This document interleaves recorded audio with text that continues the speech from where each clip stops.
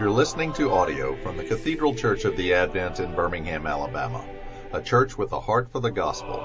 Find out more at adventbirmingham.org.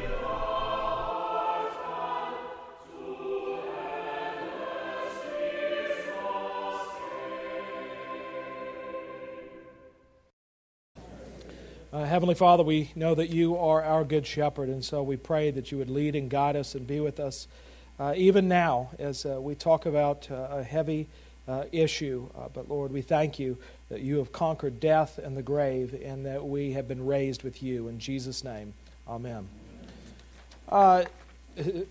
Craig Smalley told me that the title, What Happens When I Die, people thought that meant like what happens when Andrew dies. And so I guess you're all very excited to see what happens when I die. But not that at all, but actually what happens when you and I die. There are lots of crazy ideas floating around, and for good reason. The Bible actually doesn't talk in specifics. But we're going to look at what the Bible has to say about when we die. But I've been thinking a lot throughout this whole series, and I alluded to this last week, where I wonder if sometimes I'm not asking the wrong question. Think about when you began to consider death. Most of us probably first encountered death as children when a family member died. But normally, that family member would have been older. And so you would have thought, when I get old, that's what happens. But I'm not old, so I'm okay. In fact, my children have now begun to declare the death order in our family, that I'll die, then Mama will die, and then Lily will die, and then Mary Cabell will die, and I will be the only one left, says Ware. And so trying to explain to her that a 2-year separation doesn't guarantee a sort of end date for each person in our family, especially for the children. And so as children, we learned about death. Did y'all ever read the book Bridge to Terabithia? That book actually takes place where I grew up. And so in the 5th grade, they all handed us copies of the book and said, now we're going to talk about death. And so we read that book, and that was kind of my introduction to death. But it actually wasn't very helpful, except to say that death was inevitable. Like taxes, right? This is something you're going to have to deal with one day. And so as I got older, I really didn't give death much of a thought, which is why when we're in our teens and even early 20s, we do really stupid things. Things that you look back on, especially boys, and think, that was really dumb. Like tying bicycles to the back of a car and pulling them as fast as we could. And then in the wintertime, we would attach sleds to the back of cars and do that. It's really a miracle that my brothers and I are alive in many ways. And so you're really not thinking that much about death in your teens and in your 20s. But when I was 29, and many of y'all know this, Lauren was pregnant with our first child. She was 7 months pregnant with Lily when I was diagnosed with melanoma. And at first they thought it had metastasized, and thankfully it had not metastasized. But that really was a wake-up call for me because it made me think I'm mortal and that my body actually is dying. I mean, the weird and morbid reality that every day we're closer to death. But you know what? Even then, having melanoma, right from that point on, I look like every other 8-year-old at the beach. I've got like the long sleeves and the big hat and all that. But it was a little bit like getting a speeding ticket. Now I'm like, woo! I'm out there, and Lauren has to get on me about sunblock and things like that. So even a scare like that didn't make me think, maybe I need to think a little bit more about this. It worked like a speeding ticket in the short term, but I'm back to driving 70 miles an hour on 280 in just a couple months. And so I think that at least for me, and maybe for you, I really started to come to terms with death a little bit more when I started to have children. And Lauren and I doing a will and things like that because we're both going to be on the same airplane. And I don't know whatever happened to that, but I remember when I was little, my mom and dad and my grandparents would travel on separate airplanes. Did they ever do that? Statistically, it doesn't mean anything. It doesn't mean a thing. And yet, they would do that. And so I really had to think what will happen. In fact, Stephen, are you in here? Yeah, Stephen's back in the back. I need to talk to you because Lauren said that she went back to work out our will and said that she put something in it that said, my next wife gets nothing. Yeah, extra, okay. All right. She had inferred, she wanted away, anyway. But that really made me start to think about death in a way that I hadn't before, especially in light of children. And of course, along the way, I've experienced and you've experienced tragedies where someone, especially someone who is young, has died, and you've had to grapple with that, or the circumstances of a death have been traumatic emotionally. And so maybe the question is not so much what happens when I die, although that's a really good question to ask. It may be that the question is, how do I get ready to die? How can I live my life in such a way that I'm not so afraid of death? Because as Christians, we're not meant to fear death. It doesn't mean that death isn't real and that we treat life flippantly. But even in the church, I think that sometimes we give death too much authority over our lives. I mean, surely we are all going to die one day, but it seems like we spend so much of our life trying to defeat death on our own. I mean, our life expectancy is getting older and older and older. And I have a friend who's a urologist, and he said that he had a 95-year-old patient who was just diagnosed with prostate cancer come into the office and say, all right, doc, how are we going to deal with this? And he looked at him and he said, well, this is kind of Mother's Nature way of saying you can't live forever. I was at the bedside of Grace White, who was the first woman barred to practice law in the state of South Carolina. She was 100 years old, and she had been diagnosed with colon cancer, and it had spread. And I was there when the hospitalist came in. Hospitalist, there's a new one. The hospitalist came in and said, oh, I'll come back another time. And Grace had never married and said, no, he's as close to family as I've got. He's my pastor. Please stay. And he said, well, Miss White, it's not looking good. The cancer is really taken over the lower part of your abdomen, and there really isn't much hope. And she said, well, what are my options? And the doctor said, we could operate, but you're likely not to survive the operation. And he said, and we could do chemo and or radiation. And he says, but I don't think that's a good idea. And she said, well, why? And he said, well, the side effects. She said, well, what are they? And he said, well, you'll find yourself fatigued all the time, especially as the day moves on, especially in the afternoons. You'll find it harder to eat certain foods. You'll suffer incontinence, and you'll start to probably lose your hair as well as your memory. And Grace looked up at him and said, so no change whatsoever. Well, she got it. She absolutely got it.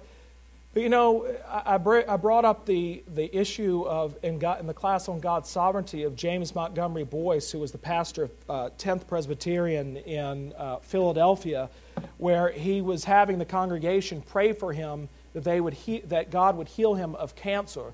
And it got to the point where he had to be helped into the pulpit, and then he would be brought into the service just to preach, and then he was wheeled into the service just to preach, and he had to be held up at the pulpit to preach, and then his sermons began to get shorter and shorter. In one of his last sermons, it may in fact have been his last, he looked out at the congregation and said, I no longer want you to pray that God would heal me of this cancer, but that God would be glorified even in my death.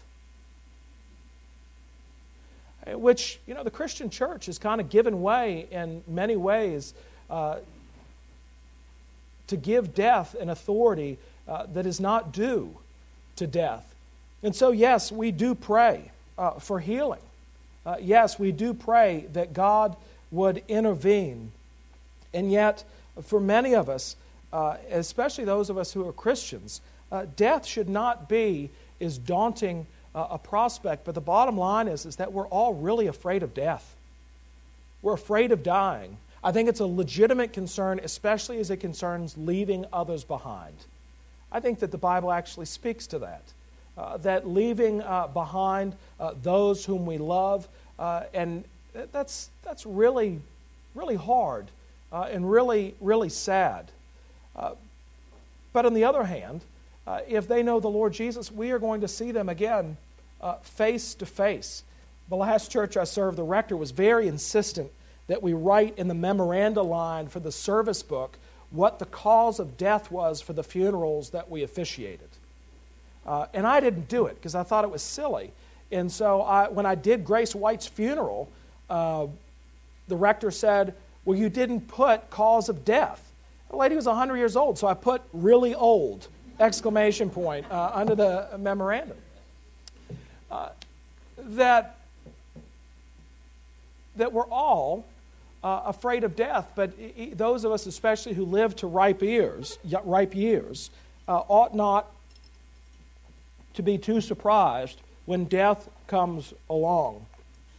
And so death is, and indeed the church, I don't think, spends as much time talking about death as we ought. Because if you think of our lives in terms of eternity, our time here on earth is a very short blip. And when you think of it that way, what do our lives look like in light of that? What's important to us? I've never been with somebody on their deathbed who has said, I wish I had another day in the office. No one's ever said that. I have had sad moments where I've had people tell me, I have no regrets. And actually for me that's sad because we all regret something, don't we? I mean, none of us have looked back on our lives and said, that is exactly how I thought it was going to go. I'm ready. And then I've been a part of really touching moments where you've seen families reconciled to one another. Death has a way of giving us perspective, but rather than seeing the parent and the child or the sibling or the spouse reconciling on a deathbed, why not reconcile now? Why not reconcile now? Joe Warren was a real master at the pastoral care ministry that he had here. And I thought it took great bravery, and he was public about this. As you know, toward the end, Joe struggled with his health. And Joe said, I want to retire so that I can enjoy my retirement. I don't want to retire because I have to retire. And what I heard Joe saying, and I think this is what he meant, is he really wanted to spend time with his family, his wife, his children, his grandchildren, in what really he felt like were the prime years of his life while he still could. And how many of us here this morning actually have an even greater opportunity who maybe need to think about death a little bit more. Maybe need to think about it in terms of how we're raising our children or our marriage or how we're running our businesses or how we're living our lives and what we're really investing in. And so thinking about what happens when we die ought to lead us to think about death or our lives in light of death right now. And when the Christian is approaching death, that makes a significant difference. There's a little book that I'm actually going to get a bunch of copies of. It's a very quick read, and it's about Mark Ashton. Mark was, I've heard him preach, Mark was for years the rector of the Round Church in Cambridge, a really old medieval church there in the city center. And it grew so much that they left the Round Church and moved into a bigger church building down the road called St. Andrew the Great. We call it Stag. So St. Andrew the Great is where Mark ended up. And Mark tells his story on my way to heaven, facing death with Christ. He talks about his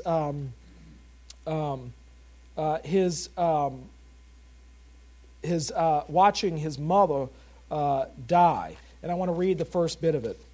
In 2001, my mother visited us in Cambridge and walking to church one Sunday fell and broke her hip. From then on, she died slowly and painfully over the next 4.5 years. The pain was not physical so much as psychological, as she gradually lost all her freedom. As I watched her die, I prayed that I would not live into a similarly long, and though no fault of her own, increasingly incapacitated old age, a burden to my wife and family, and an embarrassment to my friends. Sans teeth, sans eyes, sans taste, sans everything. I once said to the church wardens at St. Andrew the Great that I did not want to live to be a problem to those who cared for me. Bad-tempered, irritable, snapping orders at my wife, Fiona, while she pushed me around in a wheelchair. One of the wardens replied that the only change would be the wheelchair.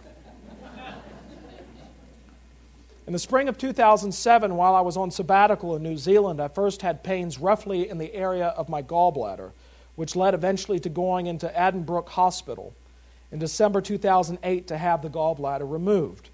But when he went in to do so, the surgeon found cancer which had invaded the liver, originating in the gallbladder. And then Mark tells the story of how God answered his prayer. That this youngish man, I believe not even 50, died of cancer.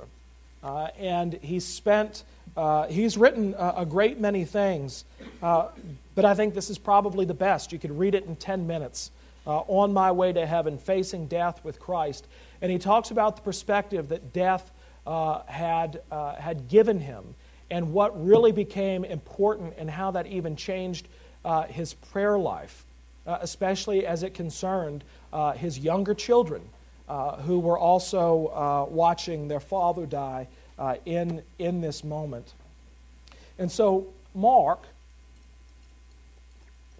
gives us a powerful testimony of what it looks like to die with faith in Christ. Yes, we're afraid to die because of those that we're going to leave behind. But Mark rightly, as well as people like James Montgomery Boyce, knew who was in control, that everything was going to be all right, and to give thanks to God for the faith of his children, the faith of his wife, his marriage, his children themselves, but that actually having a believing family helped him die a good death. And so he was not afraid of what happened when he died. In fact, he really wasn't worried about all the holes that the Bible provides about what happens when he dies, because he knew that he would be delivered and healed of his cancer, and that he would be in the presence of the Lord. And so, let's now turn, with that in mind, to understand what we can know about happens when we die, which is going to affect the way that we live now. Well, there are lots of ideas, and it has to be in our culture, because even my young children have said to me that when we die, we become angels. That doesn't happen. In fact, for us to become an angel would not be good. It would not be good. Why? Because who does God have uninterrupted, unmediated fellowship with? Us, right? Human beings. Because of Jesus Christ, what He's done for us. And so to become an angel would actually to not enjoy the full love and fellowship of God the Father that is ours through Jesus Christ. Now, I don't know where that idea comes from. It may be one of my favorite Far Sides is Gary Larson has put a scene of heaven and a scene of hell. And in the scene of heaven, it says, welcome to heaven, here's your harp. And then underneath it says, welcome to hell, here's your accordion. I mean, maybe. And then we're not just all sitting up on clouds and strumming our harps. That's not it at all. But let's back up a little bit. Where do we get ideas of heaven? Well, first, let me back it up. All of us die. We've established that point, and we all know that that's going to happen. And Looking back at Genesis in the Garden of Eden, when Adam and Eve ate of the tree, that little dialogue that Eve has with Satan, one of the things that Eve says is that if they eat of the tree, that they will surely die. But when they ate of it, did they die? Well, no, not in a sense, but actually they did die. Right? They spiritually died, right? So that they really embody what Paul talks about in Romans, that the wages of sin is what? Is death. And so a wage is something that you've earned. And so because of what we bring to the table, we've earned death. That's our paycheck. We are going to die. And not just die physically, but also to be dead spiritually. Paul talks about it often, but also this spiritual death that we have to be brought back to life through Jesus Christ. And so in our lives, we're not just spiritually hindered, we're not just spiritually kind of dead, we actually are completely dead as Lazarus was in the tomb, and we need to be called out and given new life in Christ. And when our spirit lives, therefore we will live too in Christ. And so you already are a part of the heavenly church that Hebrews talks about. You're part of that church triumphant in a sense because that's a spiritual church. So when we die, there are those that would try to tell us, and I think that they take Paul's and Jesus' words and mince them, that say that, well, we just go to sleep. We have this soul sleep where we have a nice slumber. Now, that's not exactly I kind of like that idea. I'm tired of hearing young children complain about, why do I have to take a nap? Because there are days when I'm like, I would gladly swap with you. I could use a nap. I could use a rest. But that's not really what the Bible talks about. To be absent from the body is to be present with the Lord, which means that when we die, for those who are in Christ, we go and we are in the presence of the Lord in a place that is biblical and that we often talk about called heaven.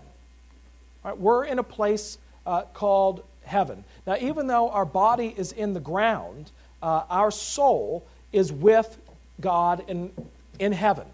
That's where we are. We have a conscious existence. It's, when someone asks where heaven is, it's not heaven's up there and hell's down there. In fact, I think that there's a very fine line between heaven and earth, actually.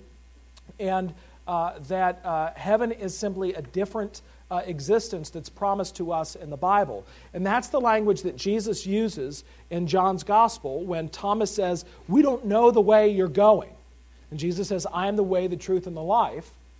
And then Thomas says, well, how do we know the way unless you show us? And Jesus responds, in my Father's home are many mansions. Now, actually, the word that he uses there is the word that actually could be translated and is more often translated as way station, as a rest stop. So heaven is actually a rest stop onto something greater. And what is that thing that's greater? Well, that's what we're promised in the Bible, especially in the book of Revelation, that God is going to do what? That he's going to make a new heaven and a new earth.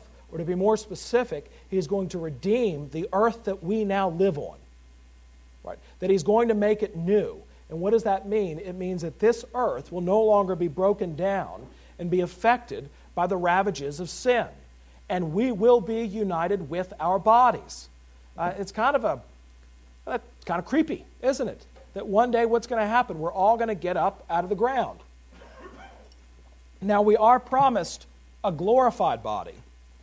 But let's not think that that means that our glorified body is going to be a version of us in our best shape ever. It's so funny to me, and you see this in our stained glass windows, that whenever whenever angels are depicted, how old are they depicted as? 33, because that's how old Jesus was when he died. And so Lauren had a child when I was 33, and she got pregnant and I got pregnant too. if that makes sense. So I don't really want to be 33 in my glorified body. But basically, we will be given a glorified body, and we will be physically present in a physical place that is the New Jerusalem that God promises us. And in that, it will be a different existence, but will be somewhat like life here on earth. It will be all worship. And by worship, I don't mean it's just one great big service, although in some way it is one great big service, but that in that everything that we do as it's supposed to be here on earth will be worship. I mean, that's the way it's supposed to be now, isn't it? And I really struggle with using certain words like worship to talk about what we do on Sunday mornings, because it's part of what we do on Sunday mornings, but it's not all of what we do on Sunday mornings. So even when people say things like, and I'm big on preaching, people say, well, our sermon is worship. That's kind of not. It's kind of not worship. And when I often say worship, people think, if I said, let's stand and have a time of worship, what would you think we were about to do? Sing, right? And so when we sing, we often say we're worshiping to the Lord. But think about hymns like stand up for Jesus. Are you singing that to God? Stand up yourself, man, Jesus. No, that would be silly. Who are you singing to when you sing stand up for Jesus? One another. You're actually singing to one another. You're not worshiping one another. You're singing to one another. And when you stand up to say the creed, who are you saying the creed to? One another. One another. You're not saying it to God. That's why you say, I believe. It's a declaration of faith that you're making not just with the body, but also to the body. And so worship is something that we do, and we say that in the preface to the morning prayer service, that we gather to give praise to God, which takes on many forms, including singing, but to hear His holy word, to pray. So actually, worship is only one teeny tiny part of it, and it's really hard for me to find a word that actually encapsulates all that we're doing on Sunday, because Sunday is not the only day that we worship. In fact, all of our lives should be worship. I have a friend who was telling me the story of a really active and vibrant church, but it was in a residential neighborhood. And Sunday mornings, things are pretty quiet, but parking is really hard, and so parishioners would often park illegally, even blocking residential driveways in the neighborhood. Well, this, as the church continued to grow, the neighbors had had enough of it and finally called the police. And the police began to issue tickets for people parked illegally. And what, of course, did the parishioners say when they caught the police writing the tickets? But we're here to worship. Right? We're here because we're for church. How can you write me a ticket? I'm in church. Now I ask you, what would be true worship? Going into the building or loving your neighbor as yourself?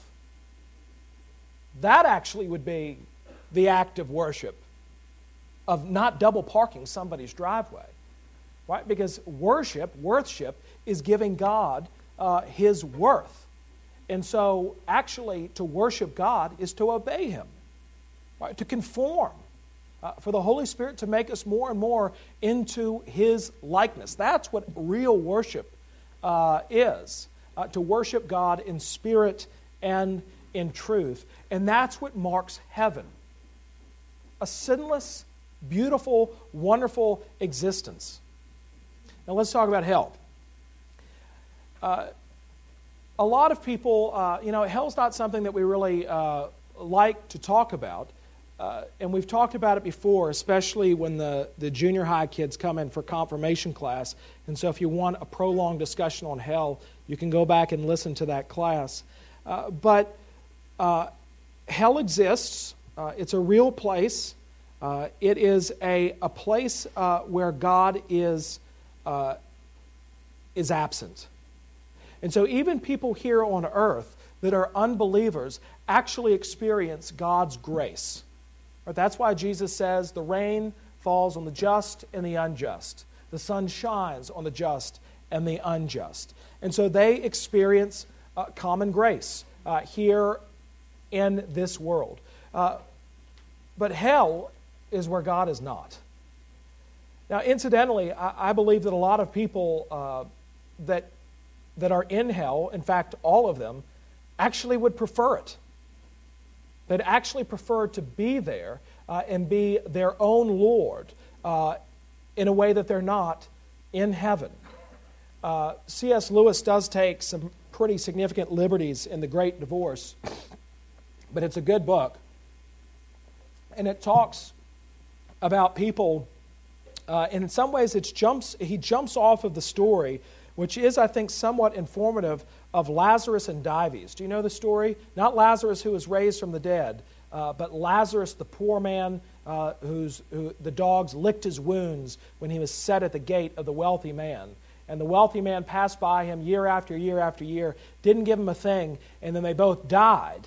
And the rich man is in hell, and Lazarus is in heaven.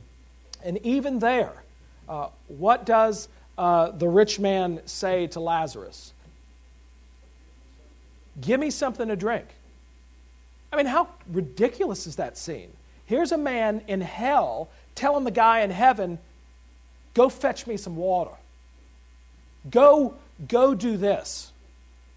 I mean, total lack of perspective and understanding and living under his own condemnation. But hell, too, is necessary for God's justice. I mean, a lot of people, and understandably so, I don't like the idea of hell. I don't want to see people go to hell. But if we're really honest, there are some people we want to go to hell. Right? Hell is for some people. Some people we know, and others we don't. And so I talked to someone the other day who said, look, I just can't believe that God would send anybody to hell. Well, one, them going to hell is their own choosing. But two, I don't know, let's name some bad people. How about Hitler? Well, okay, he can be in hell. Well, what about Stalin? What about, I mean, really, really bad folks, or the somebody who did something dastardly in your hometown. Well, okay, maybe hell's for those really bad people. But you see, that's the problem, is because then we start thinking, well, then that means that God grades on a curve. And then in order to go to hell, you have to be really bad. But what would that mean for heaven? That you'd have to be really, really good? No, what you find is that heaven is populated by sinners, and hell is populated by self-righteous people. That's the way it normally, and I think biblically, shakes out. But next Sunday, I'm actually going to be preaching on hell a little bit because Paul talks about in Romans of loving your enemies. And when you love them, it's heaping burning coals on their head. And he says, and don't try to exact vengeance, because vengeance belongs to God. Which means what? Nobody's going to get away with anything. Right, at the end of the day, no one's going to get away with anything. Now, when it comes to the judgments, like what that means, when we stand before the great throne and when that happens, I'm not exactly sure what the timeline is. I don't know. But what we do know is that there's going to come a day when we are going to stand before the judgment seat, and all of our lives will be laid out before us, and we'll be called to give an account for our lives. I hate that idea. It really makes me want my body to get back in the grave. I really don't. I don't like that prospect. But in the midst of that, as our guilt is being laid before us, and nobody is going to question God's justice. No one's going to say, but there's an excuse. All will be found guilty, except what? Right as the sentence is about to be passed, the verdict read out, Jesus steps into the scene and says, it's all true, and yet I've paid it all. I've paid it all. I've taken on the guilt and the punishment that was required of this individual. And so, even though they're guilty of sin, in the eyes of the Father through Jesus, God looks upon us through the lens of Jesus and sees us as His child. And so we do enjoy perfect fellowship with Him.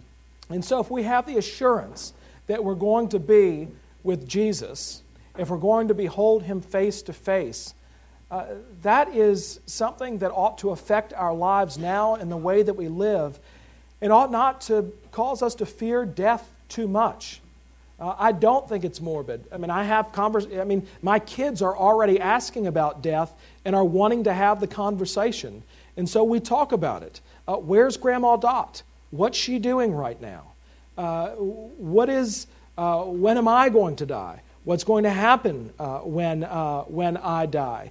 And in order to be able to answer that question, you've got to answer all the questions that come before it, which is, let's talk about Jesus. Let's talk about Jesus and how that affects our life here on earth so that we might behold Him on that last great day. Okay, that was a very surfacey sketch, but questions, comments, concerns?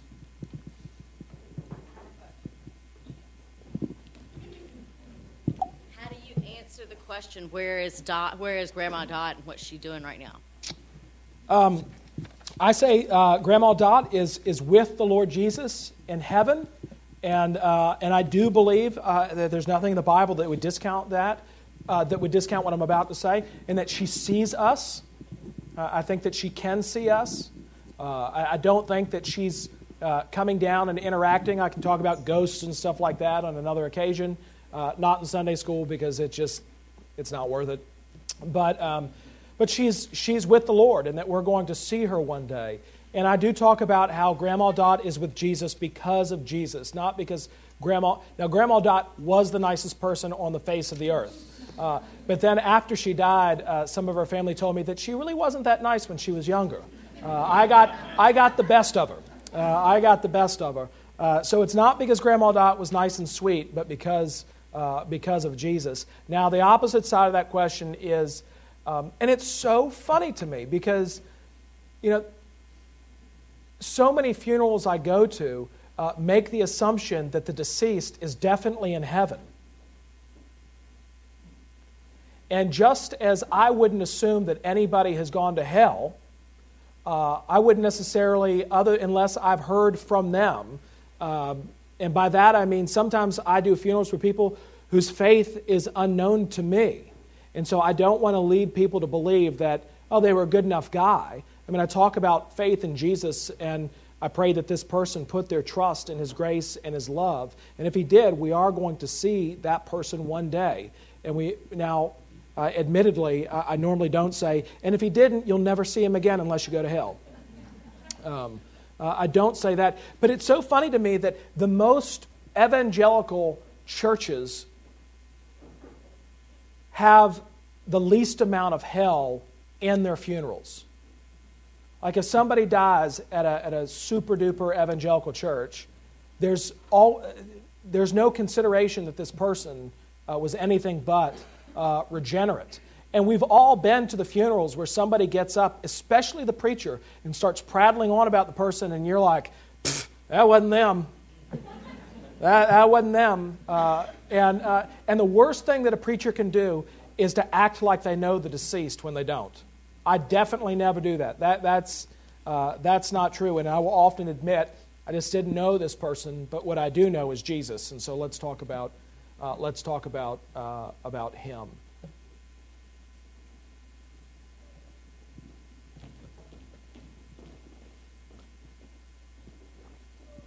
Sort of in talking to children about death, my daughter has asked the same thing, where's Granddaddy? And I've answered in the exact same way. He's with the Lord Jesus. And then I sort of started talking about what that would probably be like based on what the Bible says and how wonderful it is, and he's not lonely and he's not sick and all of that. Right. And so then she said, well, I want to die. And I said, well, get in line, And anyway, and I said, but it's not our decision. It's Jesus' decision when we go. And so just in sort of talking to her then at that point about, well, what is life? So if it's so great there, Yep.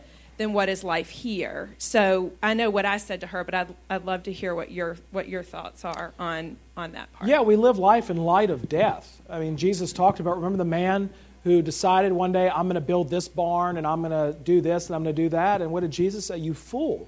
You're going to do all that, and tomorrow your life is going to be demanded of you. And so I don't think Jesus was saying just sit around and wait for death, but what he was saying is think about how you're spending your life. And one, you've got Paul saying, whether I live or whether I die, I'm with the Lord. To be here means what? That those people who were, love ought to be a powerful motivator. If there are those friends and family who are near to us that do not know the Lord Jesus, we ought to be motivated to share the gospel with them. I mean, it is not a welcome prospect for me to know that they won't be in heaven. And not for my own selfishness, although in part, because I want to be able to see them. But how many of us really just kind of say, well, I hope God will sort that out, when the Bible tells us that God uses us as the means to preach the gospel to the world. And so this life really is a platform for the gospel, and we really need to think about how kingdom-oriented we are. I mean, there's the big video online that is really moving and incredible. It was back in the early 80s, maybe late 70s, of The Englishman. Did y'all see that? It was a television show where this guy was just invited to be a part of the audience, and the audience was made up of Jews that his actions had saved during World War II. And he had never met these people in his life. And so they all stood up one by one, well over 100 people, and began to tell their story about how he had used them, how God had used him to save their lives. I mean, pretty remarkable. And in the same way, think about that in terms of spiritual lives. Think about the person who shared the gospel with you the first time, or was with you when you came to know the Lord Jesus, and how grateful for their courage, but moreover for their love for you. And so I'm not about reducing people to spiritual statistics, but the story of that man saving people's physical lives, and he was driven by his Christian faith to do that, but also understanding them that, there's a spiritual dimension to that.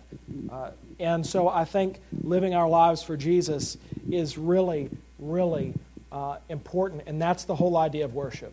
That's the whole idea of worship. So while we're here on earth, what is our one great end? To worship Him. To worship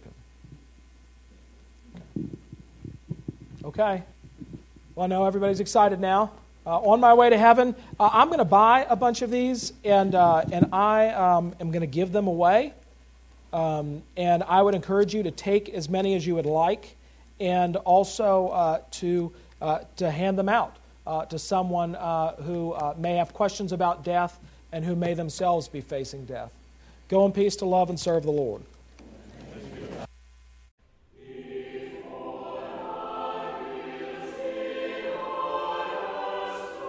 You've been listening to audio from the Cathedral Church of the Advent.